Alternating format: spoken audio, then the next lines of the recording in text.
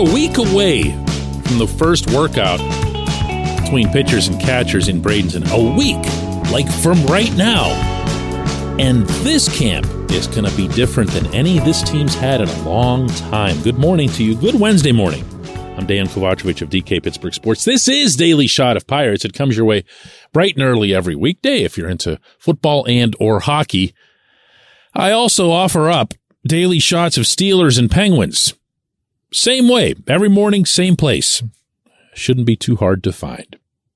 18 of the Pirates' top 30 prospects, as ranked by MLB Pipeline, will be part of Big League Camp. Not just in camp, they're all in camp, but will be part of Big League Camp.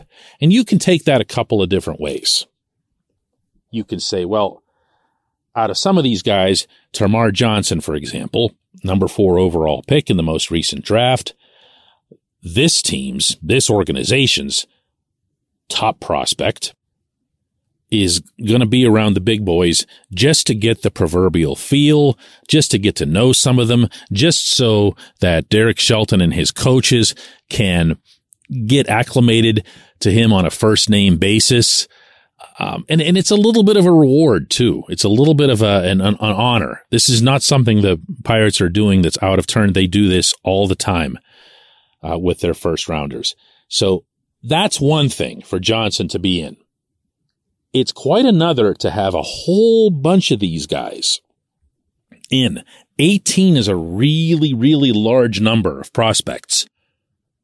Usually what you have are your 26 guys that you're expecting to be on your active roster. You have your NRIs or the non-roster invitees. Get used to some of these acronyms if you're new to baseball. NRI, non-roster invitee.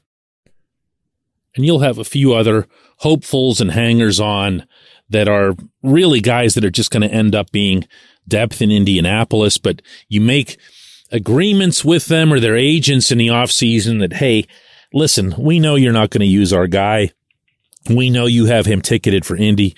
If you could have him up in the first week of camp, it doesn't cost you anything, doesn't cost a roster spot.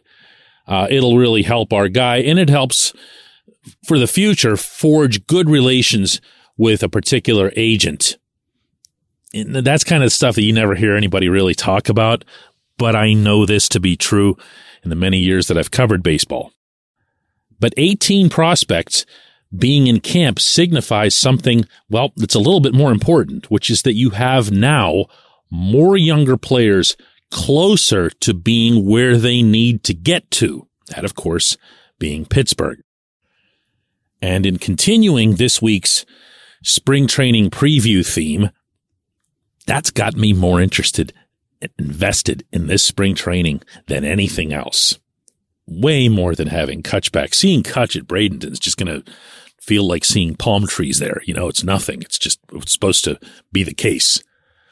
Seeing some of the newer acquisitions, G-Man Choi, Carlos Santana, Rich Hill. I mean, it's a learning experience. You need to get to know them. You need to see what they've got. You need to see how they acclimate themselves. But in the time that I'm there, beginning in just a few days, I don't want to see the kids. You know, I want to see at-bats from these guys, even if it's just, a couple. And that's all you get to see in grapefruit ball because they're not around for very long. They'll be around for 2-3 weeks max. And you'll see Henry Davis in games. You'll see Nick Gonzalez in games. You'll see Quinn Priester pitch in games. Mike Burrows. These are the ones that, in addition to being, high-end types, are closer. So I'll be way more interested in them, to be blunt with you here, than I will in Termarr Johnson. I want to see the guys that are potentially going to have an impact this year. And selfishly, as the guy who does a show every day for topical purposes, it'd be awesome if they were awesome. Because in addition to all the other benefits that come with that, and overriding or erasing a 2022 in which most of the baseball world saw most of the Pirates' better prospects as having taken a step backward, largely due to injury, but that's still seen as a step backward in development because you didn't develop, did you? I'd also love to see the Pirates and the management people squirm just a little bit over what they'd have to do if someone was just out of this world spectacular. You know what I'm saying? Come on, you would too. If you have, let me pick out a name here, just for fun. Oh, haven't even mentioned him yet. Andy Rodriguez, who's probably their actual best prospect, meaning right now. If Andy were to just go off and Austin Hedges, the veteran defense first catcher, actually defense only catcher that they brought in as a free agent, were to do what he normally does, which is to hit 163 like he did last year for Cleveland, and Andy just goes nuts, and they're going to get on the plane to go to Cincinnati for the opener with Austin Hedges as the starter, which they will, by the way, unconditionally. Hey, that's fun. That's fun for all of us, and I'm no exception to it. That's a conversation I'd love to see concoct itself. When we come back, J1Q.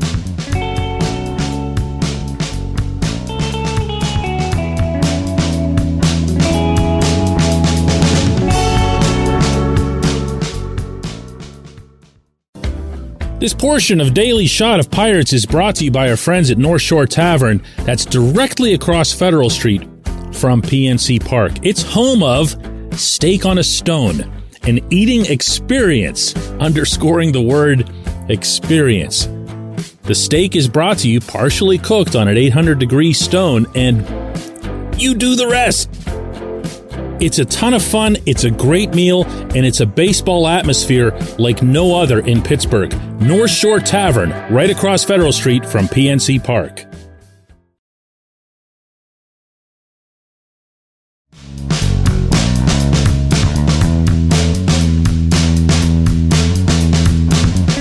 Today's J1Q comes from Sean, who says, DK, I'd be very interested in your take about Ji-Man Choi being held back from the World Baseball Classic when at the same time the Pirates are allowing Roansy Contreras and others to participate. Call me crazy, but that seems to be backward. A position player is not really hurting himself all that much by playing, but a pitcher is using up valuable innings for the coming season, especially when he's being counted on to be one of your top starters. I understand that Choi is coming off an injury, but by all accounts, this was very minor. Both he and the Pirates said so at the time, and he clearly wanted to represent his country based on the statement that he put out. Seems like yet another tone-deaf move from a public relations standpoint. Well, Sean, if you mean public relations in Seoul, I could see your last point, but this one isn't going to move the needle in Pittsburgh at all, unless you're like my man Sean and you pressed play this morning on a podcast that's entitled Daily Shot of Pirates, because you'd have to be really, really into this to even be aware of it. Choi is not that important, and I don't mean that in some mean way. He's not a star. He's not part of this team's, longer term future in any capacity.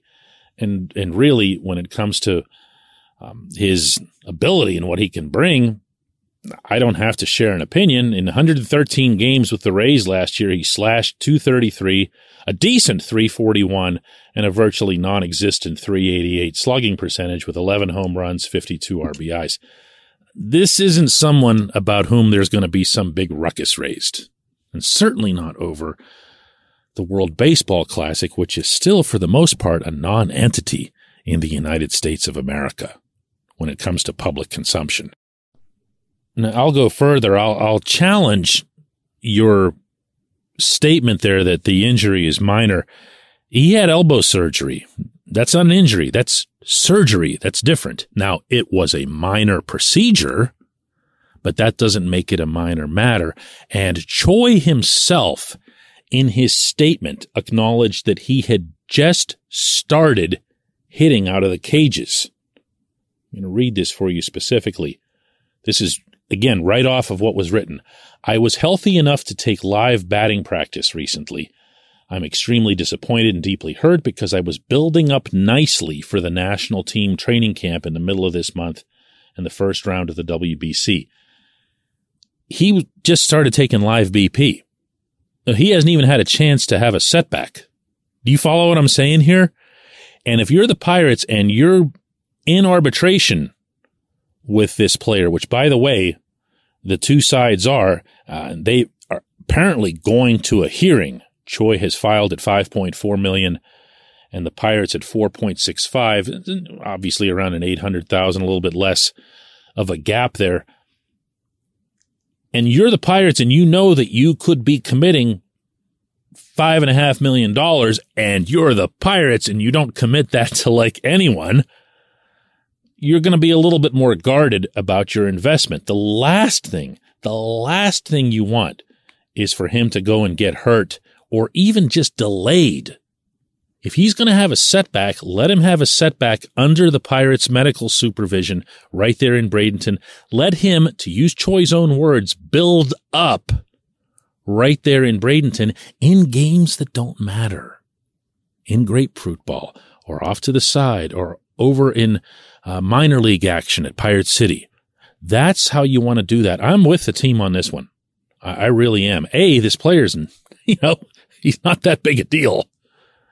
And B, they have every right to protect their imminent investment. Now, as for Contreras and who's going to be representing the Dominican, David Bednar is going to be representing the United States, of course. These guys, there's going to be others too from the team. These guys are going to go as a matter of course.